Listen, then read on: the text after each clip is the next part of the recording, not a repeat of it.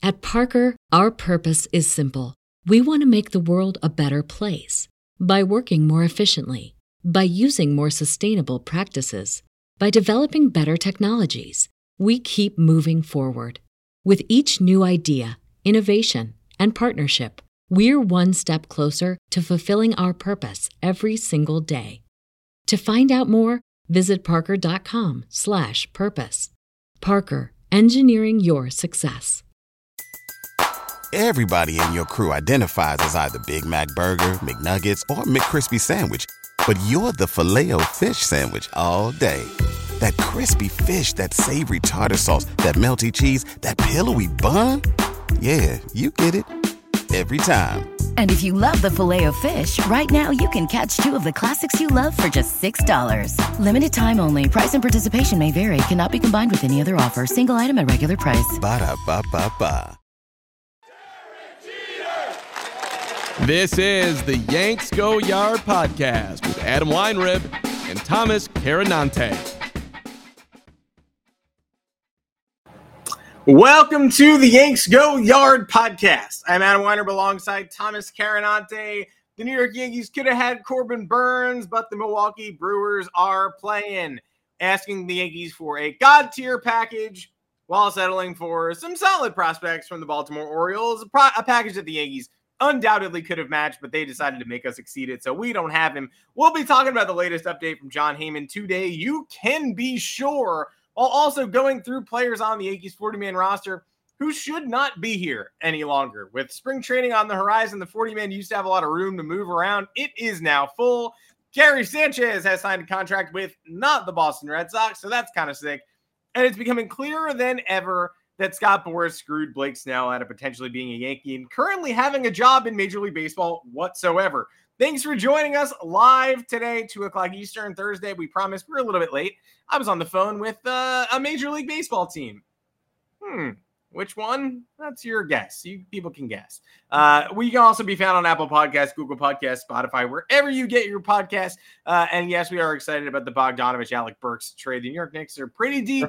Pretty good when healthy. But joining me today, Thomas Carinante, as always, thank you. First of all, thank you for being here. Second of all, you got an offer before we hop into the podcast. Pleasure to be here. Thanks for showing up, everybody. DraftKings is here with us in spirit and in the offer realm. And in practice. Yeah, in the realm of offers.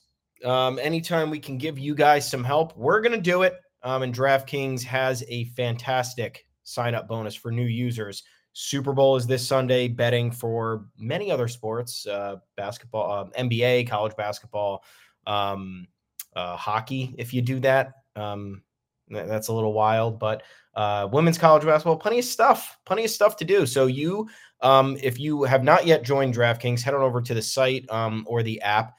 And if you're a first-time user, you sign up, you use our code YanksGoYard. You punch that in right in the beginning. You place a $5 bet on anything, and you will instantly claim $200 in bonus bets. You will also be rewarded with a separate no-sweat single-game parlay every single day when you opt in. Those little rewards, they pop up in your rewards tab. It's very fulfilling. And then you select them. Use them to your advantage and to your pleasure. The best part is that even if this $5 bet that you place loses, you still get all the rewards. Boom. And on top of that, you punch in that code YanksGoYard. You're not only getting all of these benefits, but you're supporting us, Adam and Thomas, the Yanks Go Yard podcast, yanksgoyard.com, all the fun stuff that you like. So that'd be really nice and helpful in the new year, 2024. We're trying to do big things. We want you guys here along for the ride. Great way to start us off. Again, punch in that code YanksGoYard when you're signing up. First-time users. It's available to new customers who are only 21 and older and physically present in legal gambling states. Please remember to always gamble responsibly. Check the episode descriptions for full terms of the offer to see if you qualify. Man, if they had odds on the Brewers trying to completely screw us in trade talks with Corbin Burns, I would have taken whatever it was. I would have taken any number and bet any amount of money. And maybe DraftKings would have offered like an odds boost for that. Hey, it's minus 10 million, but we'll give you minus 5 million. Can we start with that? I mean, do we want to start with Start with that. We should, because look, who among us did not know that there's no way, as soon as we saw the trade package that actually went down between the Orioles and Brewers, where DL Hall, who's been in the bullpen for the Orioles but will start for the Brewers, plus Joey Ortiz, plus a competitive balance round pick, go to Milwaukee for 1 year of Corbin Burns. Now, one thing is true. The Orioles put a draft pick in there, a borderline first rounder, something the Yankees cannot offer, because you can't trade a first rounder. You can trade a comp pick, and the Yankees don't have any of those. So we couldn't have said, well, we'll trade you the 26th pick instead of their 39th. That can't be done. So factually, the Orioles had an advantage of being able to trade this draft pick. But two prospects from their loaded farm system. MLB Pipeline is not the be-all, end-all. Baseball America is my more trusted source, but neither of these two people are in the MLB Pipeline top 100. DL Hall, again, reliever at the big league level so far, supposed to be a starter in Milwaukee. Joey Ortiz, slick fielding third baseman, but the Orioles have the kind of farm system that if you want the Orioles to trade with you, you can really try to make it hurt. That is what the White Sox have been doing all offseason long with Dylan Cease, because the Orioles have an absurd amount of top 30 prospects nationally. Jackson Holliday, number 1 overall. You're not getting him. But you could get Basallo, 17th overall, the catcher, first baseman. Colton Cowser in the outfield. Heston Kjerstad up there. Kobe Mayo, third base, first base, hybrid. Those are all in MLB Pipeline's top 32. So pretty much top 30. Brewers didn't get any of those guys. Joey Ortiz, sorry, is number 63 on that pipeline list. I apologize, because he's now ranked as a Brewer. So I scanned past him when I was looking for Orioles. But Pipeline does not rank DL Hall in the top 100. They have Ortiz in that range. So the Yankees can't trade that draft pick, but what they definitely can do is Everson Pereira, Oswald Peraza, Roderick Arias, right? Chase Hampton, sure. Oswald Peraza, Everson Pereira. That's a package I would have deemed light until I heard the Orioles package, which includes the worst of their top 100 infield prospects and a pitcher who's going to have to go back to the rotation after spending time in the bullpen. Might be good, might not be ready for that. Who knows? Either way, not the upper echelon Orioles prospects that they should have been asked to trade. Who do they ask the Yankees for? Thomas Carinante. Why weren't the Yankees able to trade Everson Pereira, Roderick Arias, and Chase Hampton? Which I might have said, well, that's a little bit of an overpay. A little iffy on that already, but why wouldn't the Yankees have been able to do that exactly? Who did the Brewers want in exchange for a player that they surrendered for much lesser value? Let me check my notes. I wrote it down earlier. Spencer Jones. They wanted Spencer Jones. Give me a break. And look, I could see a world in which the Brewers saying, just give us Spencer Jones and we'll call it a day. 1-for-1 swap. And do I deem that insane? Not necessarily. I think if they're going to shoot their shot, they're not getting Dominguez. I think every other team knew that. Mm-hmm. So your next best thing is the Yankees' number 2 prospect in Spencer Jones, who, again, may not pan out to be anything, but the early returns have largely been good. He had a little bit of a hiccup this past season, but the Aaron Judge comps are there. The power is real. The exit velo is real. The athleticism, the defense, all of it is real. It's just him. It's a matter of him putting it all together. But you'd have to imagine they asked for Spencer Jones and other stuff.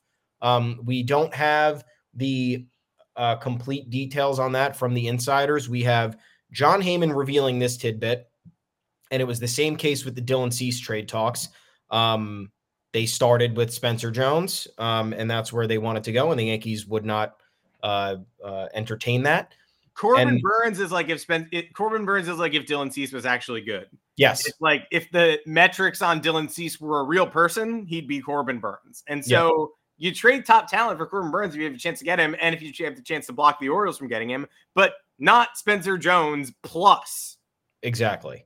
Andy Martino, 2 days before we wrote about this, said that the Yankees deemed the Brewers' asking price as too steep.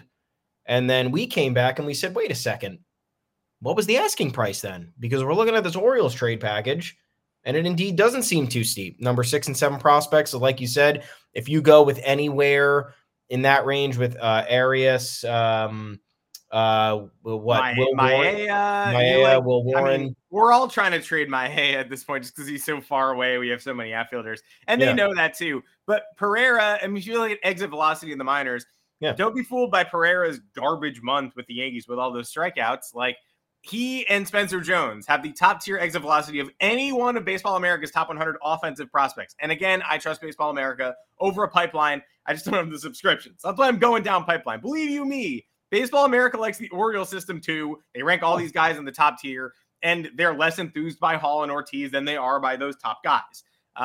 Pereira is a get still. And so if the Yankees hear that Orioles offer, there's no good reason that Pereira, Warren, and Peraza should not match or potentially exceed that Orioles offer. But apparently, Milwaukee is intent on gutting the Yankees and not making this process painful whatsoever for the Orioles, who will not miss this comp pick or DL Hall or Joey Ortiz at all. That doesn't mean they're not good players. That just means the Orioles go, oh my God, we gave up none of the guys that we didn't want to touch. That's incredible. And now we have Corbin Burns. That's amazing.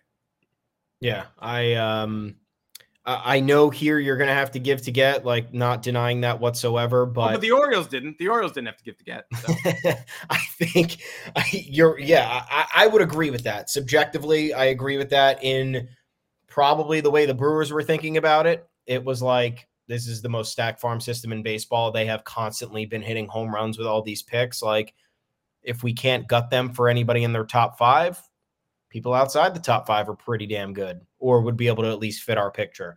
The Yankees, admittedly, have an inconsistent or non-existent track record with prospects and international signings. We know it's coming around. We're not being. Look, Yankees front office. We're acquiescing over these last few months. I don't know if you've noticed, but hope you're reading the good stuff and listening to the good stuff. But yeah, things have turned around.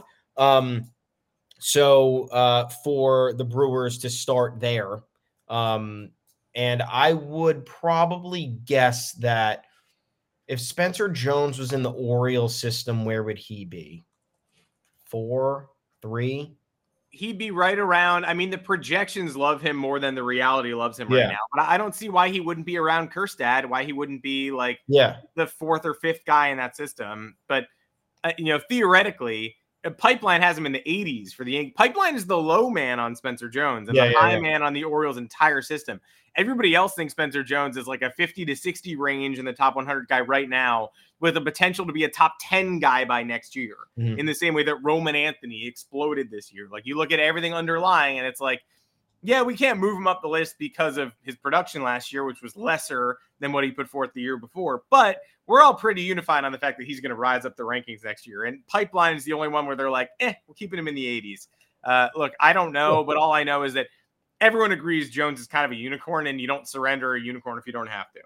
Yeah.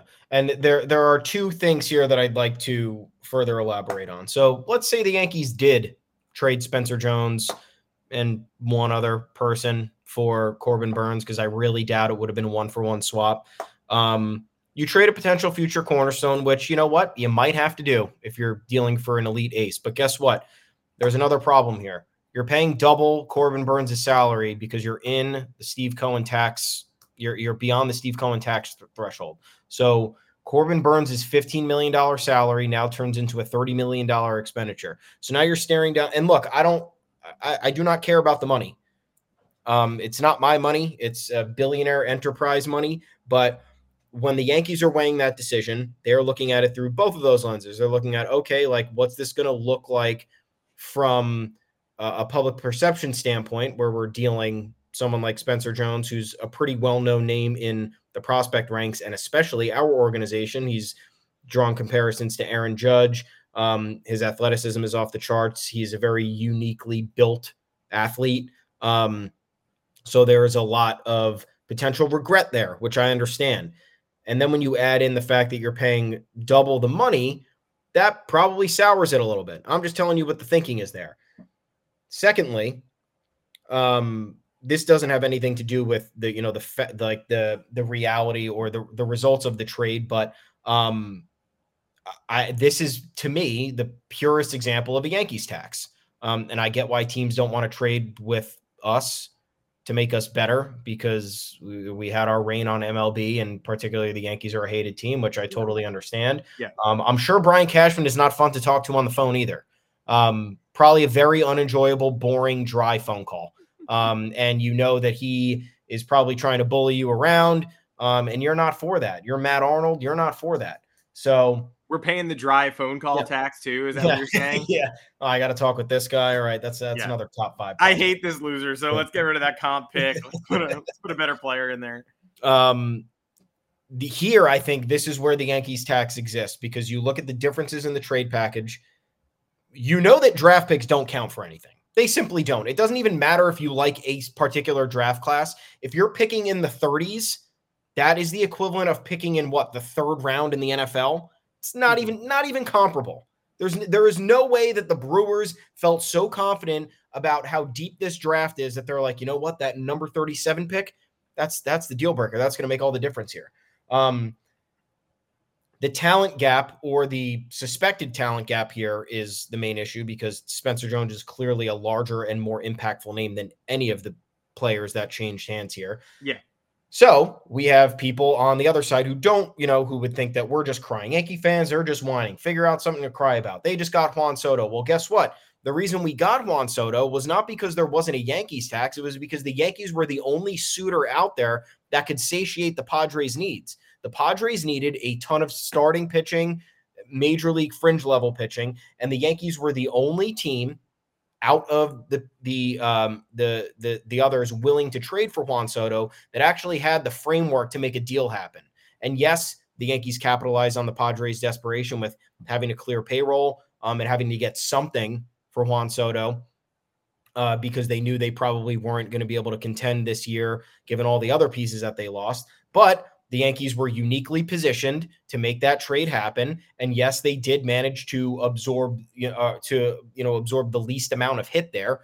I would say that trade is the best Brian Cashman could have possibly done without surrendering the assets that he was truly high on. And the Yankees organization was high on. Although, I mean, that was the package that was rumored up top of the discussions. Like, hey, these might fall apart because the Yankees don't want to pay King, Thorpe, Brito, Vasquez. And we were all like, I mean, I would do it, but I get it. And then we waited for Brian Cashman to negotiate. And then he was like, yeah, it's what the package is. It's the guys that I didn't want to trade earlier. So it's not the Yankees tax, but in a scenario where the Yankees are, like you said, the only suitor, Brian Cashman still had to pay that full quartet of people when he probably would have rather surrendered 3 and a lower tier lottery ticket or something, like a Brito, Vasquez, and one of Thorpe and King. The Padres still got all 4, which I am in favor of. I would do it again, but Cashman tried to negotiate that down, saying, we are the only game in town. We're not giving you all 4 of those guys. And he still had to relent to get the job done. Yeah, and look, it is what it is. But you're right. I mean, that's more ammo in our end of the argument, because I think the only name that ended up being taken out of there, the Hampton was rumored initially at the top. It was like Hampton and Thorpe, and then the number of these other guys, and then at that point they were like, all right, we're not giving you 2. Top 10, but like that's crazy. Heyman at one point was like, and 2 more, and it was like, well, what's the 2 more? And it was Higashioka and 1 more. Yeah. So yeah, I mean, look, the Yankees were the only team able to give the Padres what they needed, and they did it. And now they're trying to explore other trade packages, and the Brewers just doing this is odd. I understand that there might be higher value on Orioles prospects again because of the great work that they've done over the last few years. But if this trade works out in their favor to a degree that we were never expecting, I would be shocked. Absolutely shocked. Yeah. I don't know what happened. I know exactly what happened here, but maybe they're just going down the MLB pipeline rankings. Maybe no one gave them a Baseball America subscription either, so that they didn't know that Everson Pereira is still highly valued by the prospect community. Because for me, Pereira, Hampton, and a third name, someone further away, feels like a better package than what the Orioles gave. And don't give me this deal breaker that the Yankees couldn't offer the draft pick and Baltimore could. I know that the Yankees couldn't, but I think that the Yankees could have offered something more valuable than a complete unknown. Instead, we're doing the Peter Griffin mystery box as the deal breaker between the Yankees and Orioles getting Corbin Burnes. Like, it could be anything. It could even be someone roughly equivalent to the 38th overall pick. Oh, cool. Like, great. Let's see what's behind door number 4. Like, I was frustrated with Yamamoto, obviously, because the Yankees staked their offseason on Yamamoto, and the fact that they didn't get him is the reason why people are saying they're having an underwhelming offseason, even though they objectively are having a good one. But he wanted to go to the Dodgers, and none of the plan Bs on the market make any sense. Snell, Montgomery at that price, Cease, except for Corbin Burnes, who we were told was not available, and was available and went to a division rival for a price that the Yankees could have paid, but weren't asked to pay. So this is more annoying than Yamamoto to me. Yamamoto wanted to be a Dodger. The Yankees didn't have Ohtani. It is what it is. It's annoying they staked their offseason on someone who played them, as Andy Martino kind of laughed about this week, saying, like, teams that didn't get him are grateful they didn't get him. They can't believe it went to Garrett Cole's range, which makes more sense than saying we'll never pay anyone more than Garrett Cole's making. Saying we'll never pay a Japanese import who's never played Major League Baseball before more than what Garrett Cole's making. And how did he possibly get to that level before ever throwing a pitch? Makes more sense than just saying we'll never do it. But that situation ended up being based on a number of factors. The Yankees can't move to the West Coast, right? Literally not possible. You'd be mad if they did. Probably can. You'd be mad if they did, though. You'd be like, oh, man, I like them because they play in New York, and now they play in San Diego just to get Japanese players. That sucks. Now they're in Sacramento. They can't do that. They can't do that. They can't get Ohtani, and so I guess you just have to move on there. But we were told Burnes wasn't available. And then overnight, he's on your division rival, and he cost a package that you could have easily matched, but you were told to match a different unreachable star, which is why this is annoying. Yeah, I'm annoyed. I am. I mean, I was annoyed. I'm over it. This was a week ago. I'm over it.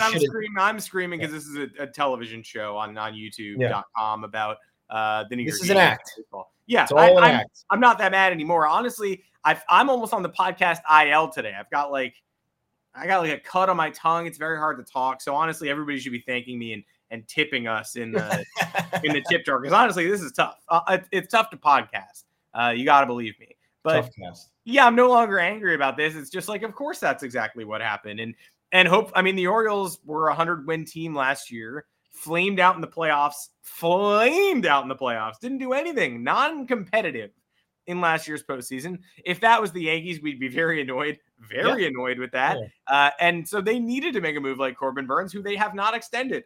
And spoiler alert for future editions of the Yankees Tax, you're going to hear every single fucking day about how the Yankees traded for Juan Soto, but Juan Soto isn't signed beyond this year. And isn't that crazy? And I don't actually think he's staying. And why would the Yankees mortgage their future like that? And they better win now. You are not going to hear that said fucking once about Corbin Burnes, who is also not extended beyond this year. It's just going to be like, big win for the O's. Got to get that ace. Grab that ace. Good job, young team. Got that ace. Neither one of them signed beyond this year, but you're only going to hear the Yankees raked over the coals for doing. What's so special about Hero Bread's soft, fluffy, and delicious breads, buns, and tortillas? These ultra-low net-carb baked goods contain zero sugar, fewer calories, and more protein than the leading brands, and are high in fiber to support gut health. Shop now at hero.co.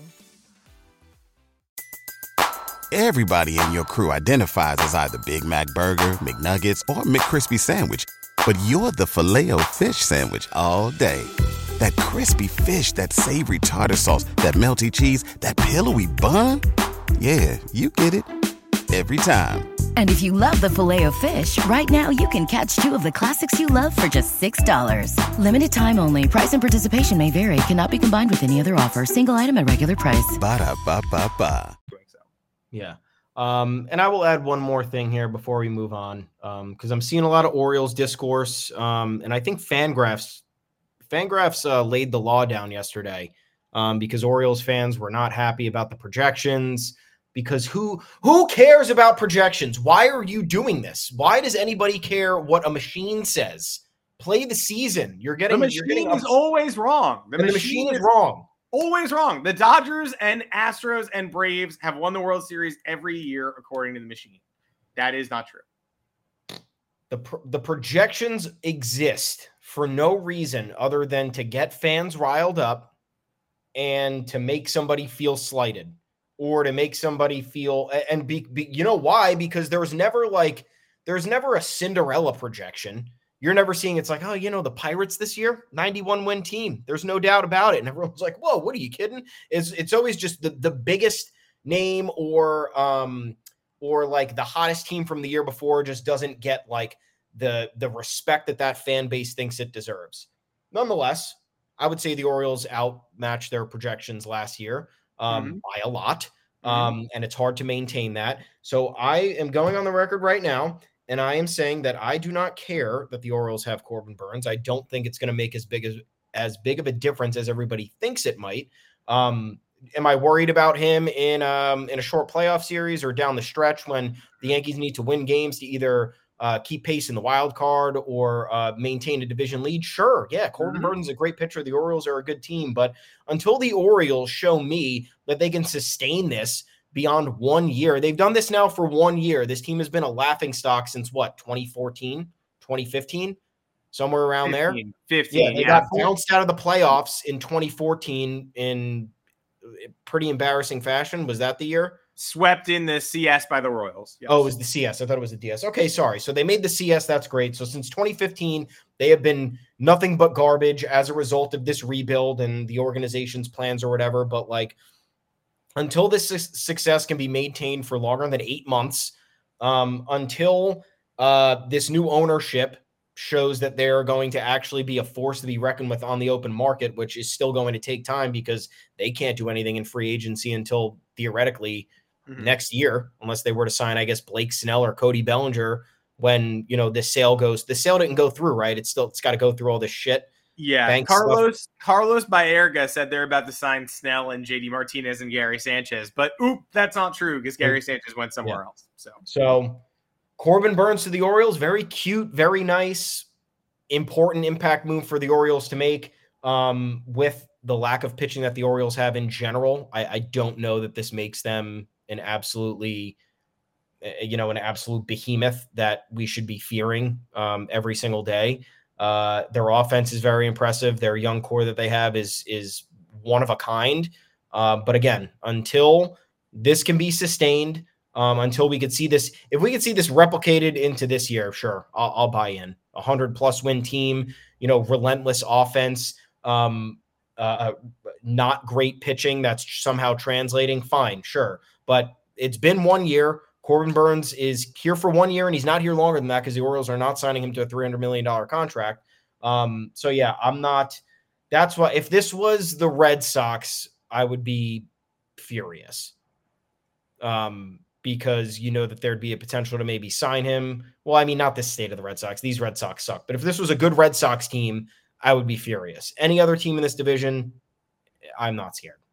Well, I would rather lose to the Orioles than the Red Sox anyway. Yes. But can't wait to watch that Netflix documentary, by the way, which either proves that MLB is rigged or it's the worst idea for a Netflix documentary ever. The 2024 Red Sox, Tristan Casas, Rafael Devers in a Dream, Nick Pivetta. Great. Can't wait to watch that behind the scenes, all access pass to one of the least interesting rosters in modern baseball.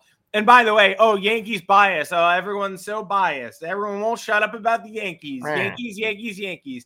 Netflix greenlit 2 Red Sox documentaries yesterday. The first in-season baseball documentary they've ever done, which is probably going to interest the founder of The Ringer, Bill Simmons, as well as the founder of Barstool Sports, Dave Portnoy, the 2 biggest new media brands, both run by Bostonians. So Yankees bias, blah, blah, blah. Literally, shut up. All of the major media brands are run by Bostonians. I am proudly the only New York Yankees fan in media. Thomas and I are the only 2. Yeah. So good for us. We're the only 2 guys.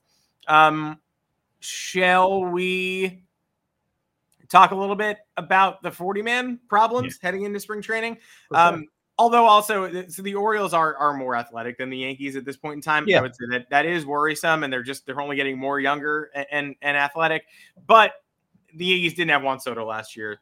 The Yankees didn't have a balanced lineup last year. The Yankees pitching was a worst-case scenario last year and should be better. We will see. The projections, the robots love us. So we'll see if we can actually live up to the robots for once in our lives. It would be fantastic. But let's talk about the issues on the edges of the 40-man roster right now, because the Yankees might be done heading into camp. Feels like they are after getting Caleb Ferguson. The 40-man is once again capped out. It is full. Once upon a time, a couple weeks ago, they were able to absorb some Dodgers in exchange for Trey Sweeney because the Dodgers roster was full and ours wasn't, but now ours is. Roberto, if Boston offered me a job, would I accept? Absolutely not. No chance, no interest. And they would scrub my old tweets and be like, wait, what are we doing? No, we're not hiring you. You're extremely rude to Dustin Pedroia and his brother in 2013. Don't Google what his brother did. Anyway, there's some roster casualties that still needed to take place here. The Yankees 40-man is not flexible at this point in time. Nope. They're signing people on minor league deals. And that's good. And I think they're going to sign people to a couple more minor league deals. Stay tuned for a piece that's going to run this weekend and what I think they can do. Some people are going to get mad.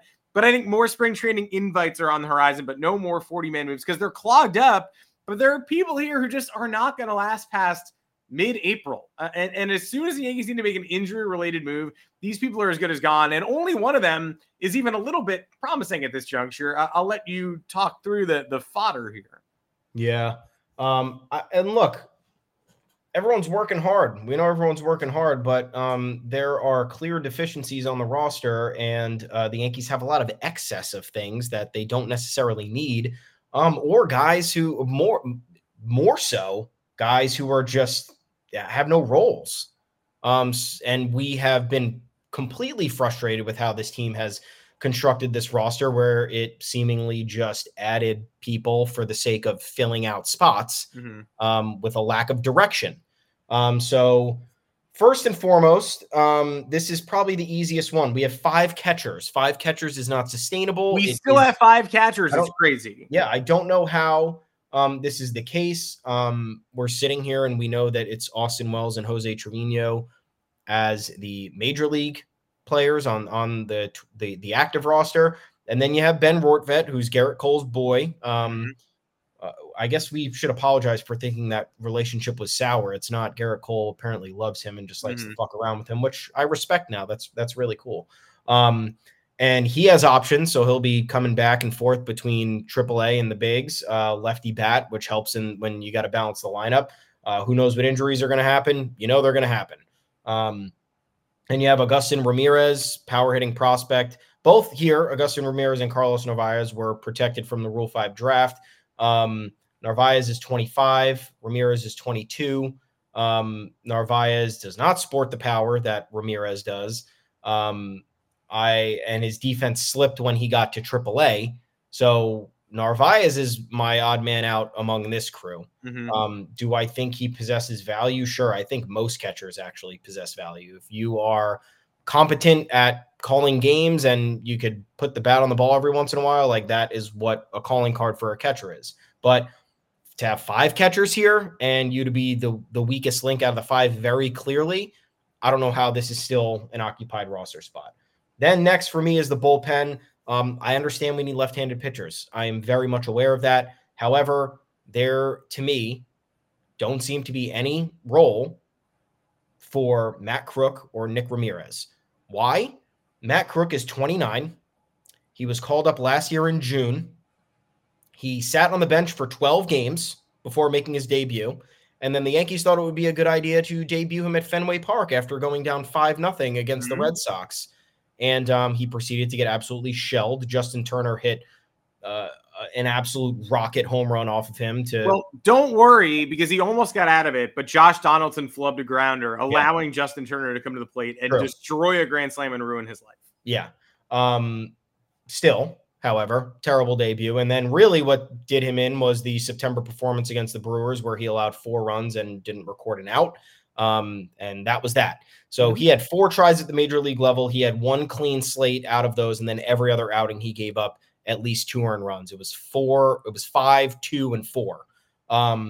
So take out the bad performances. The fact that he had 4 outings last year when the Yankees needed pitching help as much as they did, just in terms of from an innings eating perspective, I don't know what the point of Matt Crook is if the Yankees are not. The Yankees moved him from starter role to a relief role.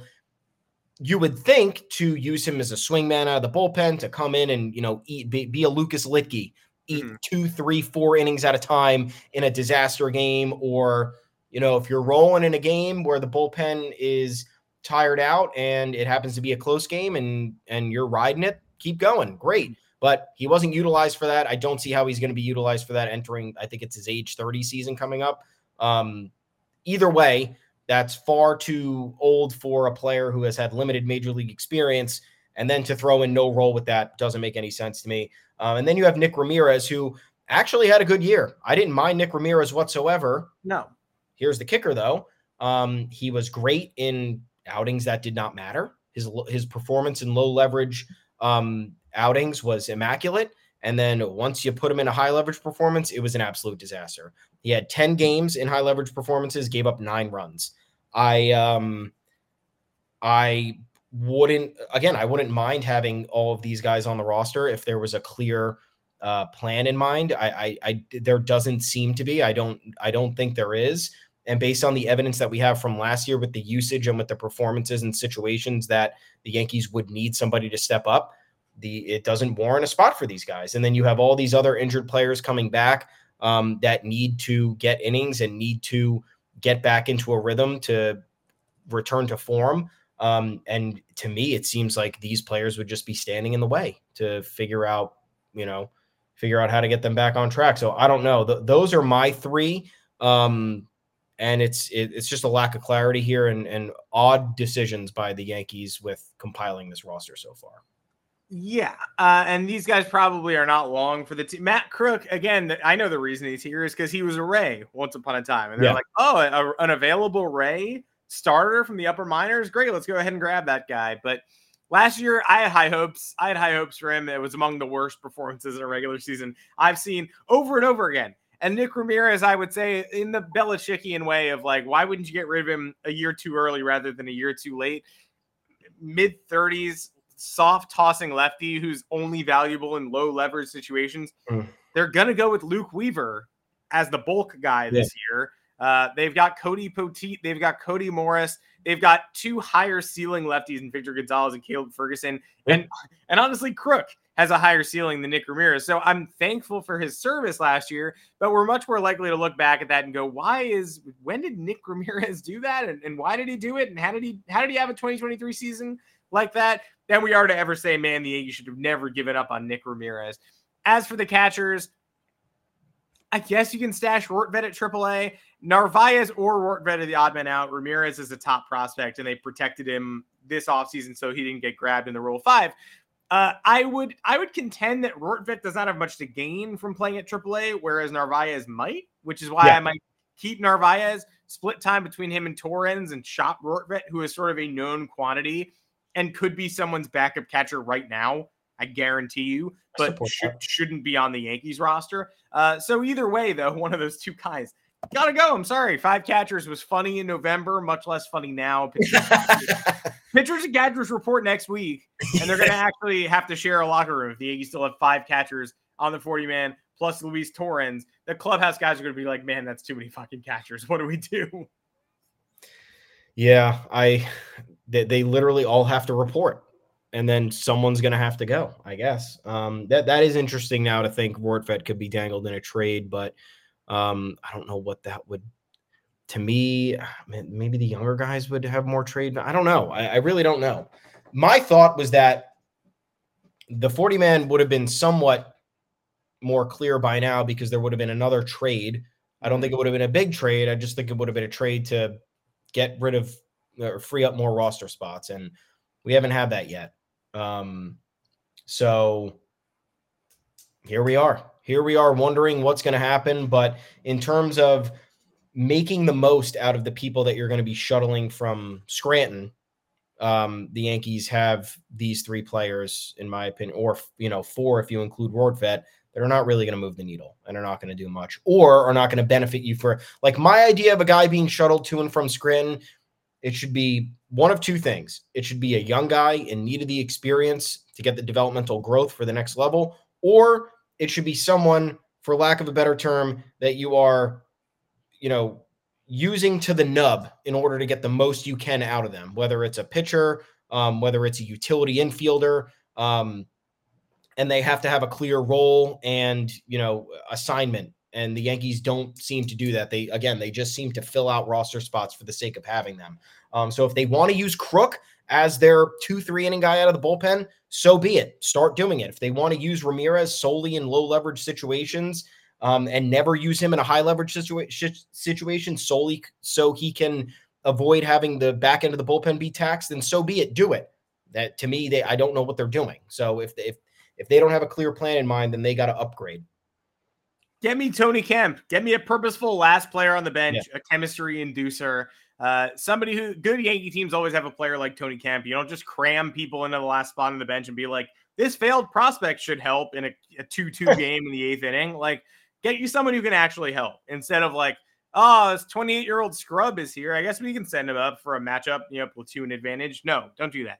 And speaking of aging former Yankee scrubs, Gary Sanchez is back in baseball. He is back on a deal that could become a 2-year deal. He signed a $7 million deal with an option on Wednesday night. 2-time All-Star with the Yankees, recovered last year to actually be above average in San Diego, and one of the rare positive WAR offensive catchers, 2.4 B WAR last year for Gary Sanchez. Still only got on base at a 288 clip, but hit 19 homers with a 113 OPS plus, and that's actually a 116 OPS plus in San Diego because his 7 plate appearances with the Mets subtracted 15 points. He was a minus 15 OPS plus there, so funny. It took some points off his San Diego totals. But good season last year. Gary Sanchez rumored to go to the Boston Red Sox. Oh, shit. Do I fear Gary Sanchez permanently? Like, do I think Gary Sanchez has another 35, 40 homer season in him, perennial all-star? No. But do I want him on the Boston Red Sox? No, I don't want that. I do not want him going Fenway Light Tower against the Yankees a minimum 3 times a year, probably more like 5. He loved that ballpark when he played for us. I don't want him in that ballpark, but I'm lucky. I'm a lucky guy because Gary Sanchez has gone to the Milwaukee Brewers, which is just fine. Odd fit with William Contreras behind the plate. Who knows if he makes it to the option year? Don't know if he's going to succeed this year, but I know that if he does, we will not be seeing him to the World Series. There are very few franchises the New York Yankees interact with as rarely as the Milwaukee Brewers. Godspeed. Won't see ya much this year at all. Yeah, again, another team, I don't know what they're doing. This would be the 4th catcher on the Brewers 40-man, which now makes me think maybe they're going to trade Contreras because they're getting rid of people. They got rid of Corbin Burns for that package. Why are they going to stop there? That's just my logic. There, I guess, is also the possibility that Gary is just the DH who can fill in at catcher. And I think $7 million for Gary Sanchez to be your DH and hit 25 home runs is probably a fine deal. Yeah. So I don't know what the Brewers are thinking. I don't know what they have planned after this. It is nice to see Gary land on his feet that second half with the Padres after all that unnecessary criticism he took with the Mets. Like, I remember Mets fans jumping up and down laughing that they signed him because they were convinced it was going to make us look like idiots. And then after his 3rd game, he had a pass ball and struck out 3 times. And then they were like, enough with this guy. This guy sucks. This guy sucks. Yeah. He's, as much as Gary Sanchez might be frustrating to watch, he still has some of the tool. He was Blake Snell's personal catcher in San Diego. Blake Snell won the Cy Young over his last 18 starts that Gary caught, I think. His numbers were ridiculous, and obviously Blake Snell's June through September won him the Cy Young because his April and May were horrific. I don't know. I wasn't sure why the Padres didn't bring him back because they had a funny, unique opportunity to reunite him with Higgy, and which kind of would have been cool. And I think their other catchers are Luis Campuzano and somebody else that is not going to do anything. Ethan Salas eventually. Ethan Salas, yeah, in 5 years? Or I guess they're trying to as soon as possible. Quicker, yeah, a little quicker than that, but yeah.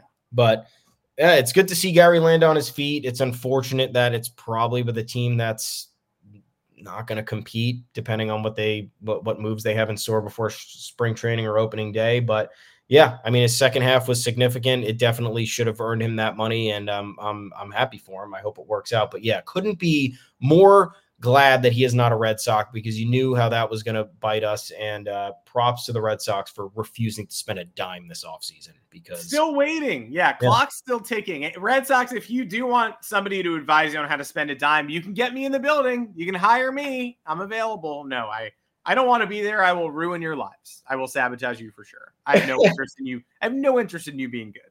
And speaking of Blake Snell, before we go, I don't know if we disagree on this, but I am starting to feel like it might be Scott Boras or whoever's advising Blake Snell that have screwed him out of the opportunity to currently be on a major league roster.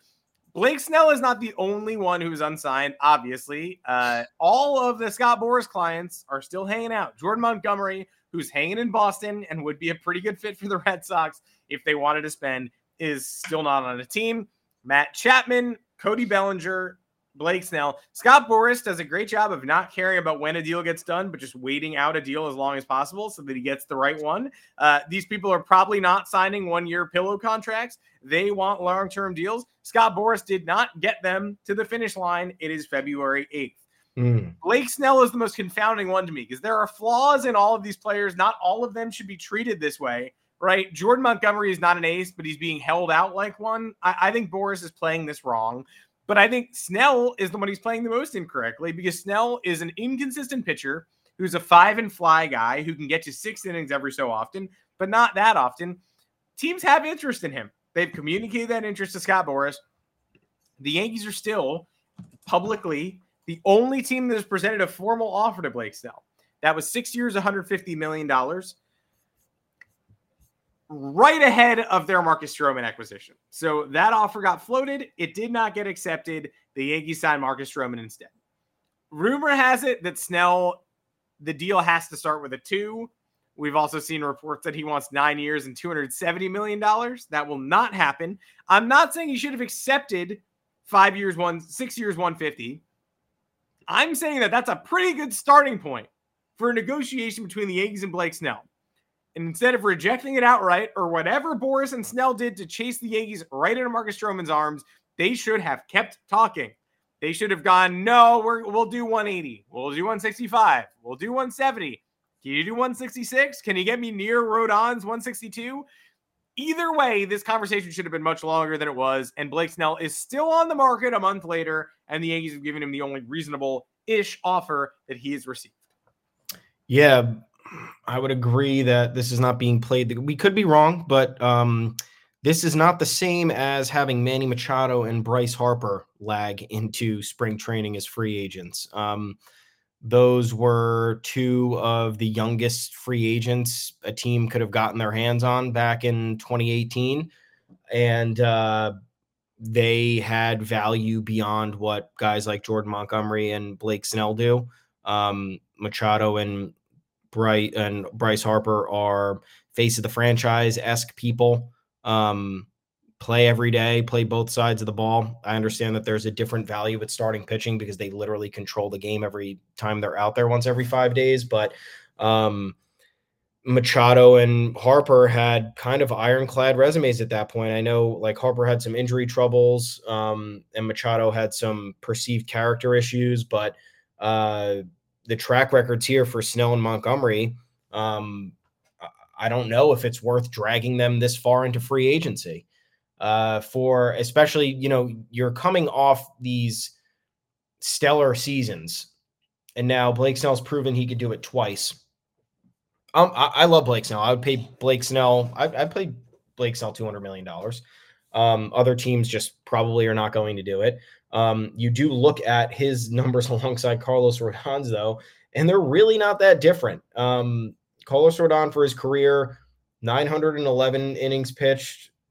Blake Snell, 992. So that's an 80 difference of 80. They literally have the same whip. Or Snell's is better by 0.01. The strikeouts are similar. I think Snell's got him by 200 in the strikeouts department, but he's pitched 80 more innings. The ERA 3.83 for Rodon, but that's inflated after a terrible 14-game stretch this past year and 3.2 for Snell, which I think is great. But like they're really not far off in terms of their abilities and their durability and their overall impact as a starting pitcher.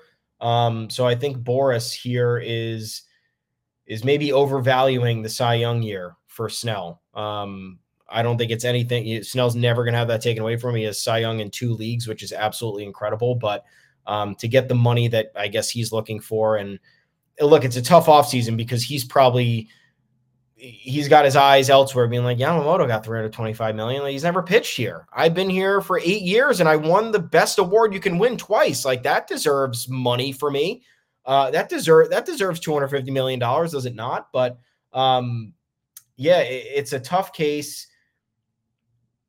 And I think at that point, we don't know the entire details around the Yankees offer, or if anybody else offered, I guess, or what Boris actually said. Like, did he say fuck off and leave the room, or did he say, hey, we'll work on that? And then the Yankees were like, actually, no, that was the best offer we're going to give you. So now we're going to go get Marcus Stroman. Look, I don't know. I would take Blake Snell tomorrow. I'd take Jordan Montgomery tomorrow. It's tough. And it's especially bizarre because starting pitching has never been sought after more in the history of the game. And these guys can't find jobs, which it reminds me of, like, I'm just hoping it doesn't turn into the Chris Bryant situation where he sat on free agency for as long as he did. And then he's like, fuck it, I'll sign with the Rockies because they'll give me the money. Like, I'm sick of baseball becoming that business where you're a Scott Boras client and you are literally, unless you're Jose Altuve, who's taking team-friendly extensions 3 times in a row, you are literally hunting the best fucking contract out there and you don't care where it is. I hate that part of the game. So I hope there's a resolution here, just not with the Boston Red Sox. That's it. That's all I ask. Yeah, Montgomery, I'm still worried about a little bit there. But look, I'd take Snell, and maybe the Yankees did say, hey, don't bother negotiating. This is the best we could possibly do. But either way, it ended very quickly, and they pivoted to Marcus Stroman, who's somebody that I like, but isn't quite Blake Snell. And I respect the cost. I respect the efficiency of the Stroman deal, but can't believe Snell's just still hanging out there. And he's not coming here at this point. It's just not going to happen. Well, thank you for joining us, everybody. Thanks for joining us every Monday and every Thursday, 2:00 Eastern, or on all podcast platforms in the Aftermath or in the Discord channel. If you want to hit that join button, we'll see you in there. You want to establish that community before the season begins. Plenty of time to get that fan community right. DraftKings, again, today's sponsor. The promo code is Yanks Go Yard on the screen right now. I'm Adam Weinrib. You can find me on Twitter at Adam Weinrib. If you search at Adam Weinrib Red Sox, you can find some objectionable tweets that would get me canned by the Boston front office expediently. Thomas Carinante, where can the people find you? At Tommy's_takes. The Boston front office would also find disparaging stuff on my end. So don't ask me to work for you. Don't do it. Thanks for tuning in, guys. Once again, you can find us both at the official Yanks Go Yard Twitter account at Yanks Go Yard FS. YanksGoYard.com is where our bylines are at. Thanks for reading. We got a lot more coming for you. Roster questions, spring trainings right here, opening day, month and a half away and change, something like that. I don't know. It's going to be pretty sick. We're having a good time. Don't forget DraftKings. Code is Yanks Go Yard for first-time users. Place a $5 bet, get 200 in bonus bets, and then some free sweat-free same-game parlays. Whatever the hell you want to do, it's a good time. Super Bowl is 3 days away. Got to capitalize. Once again, thanks for tuning in. We will talk to you on Monday. Enjoy your Super Bowl Sunday. Have a good one, and we'll see you. Yeah, did you guys all get in it? Chiefs plus 2.5. Did everybody have that? Because good luck. It feels like too many people are on it, but yeah, it's getting scary. Chiefs are going to win the Super Bowl, probably. Right? Probably. I don't know. Yeah, we'll all find out on Sunday, and we'll talk about it on Monday. Thanks for joining us.